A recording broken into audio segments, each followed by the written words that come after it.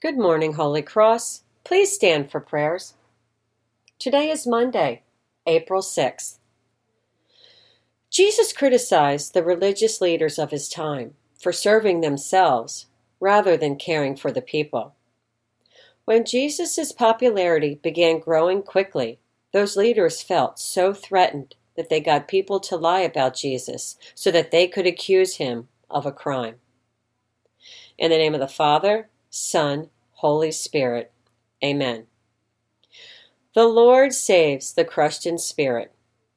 The Lord saves the crushed in spirit. I sought the Lord, and he answered me, and delivered me from all my fears. Look to him and be radiant, so your faces shall never be ashamed. The Lord saves the crushed in spirit. A reading from the Holy Gospel according to Matthew. Those who had arrested Jesus took him to Caiaphas the high priest, in whose house the scribes and the elders had gathered.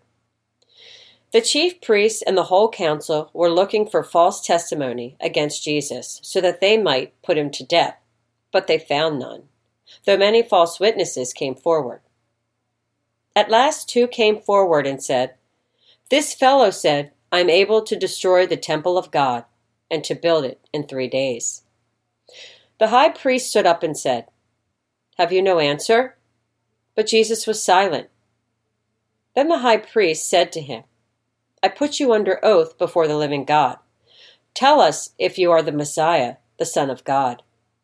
Jesus spoke to him, "You have said so." Then the high priest said, "You have now heard his blasphemy. What is your verdict?" They answered, "He deserves death." The Gospel of the Lord. Praise to you, Lord Jesus Christ. Think about this silently in your heart. When angry, do you ever accuse people of things they didn't say or do? Let us pray to God for our needs and the needs of others, our family, neighborhood, and the world.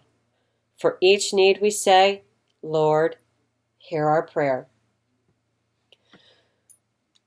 For all of our Holy Cross families, staff, teachers, clergy, let us pray to the Lord. Lord, hear our prayer. We pray for all those who are hurting physically, emotionally, or spiritually, that they may feel God's healing strength and peace. Let us pray to the Lord. Lord, hear our prayer. For Mrs. Kolakowski's nephew, let us pray to the Lord. Lord, hear our prayer. For the staff at BB Healthcare and all healthcare facilities, let us pray to the Lord.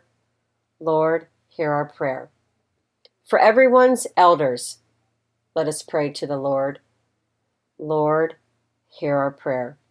For all the families affected by COVID-19, let us pray to the Lord. Lord, hear our prayer.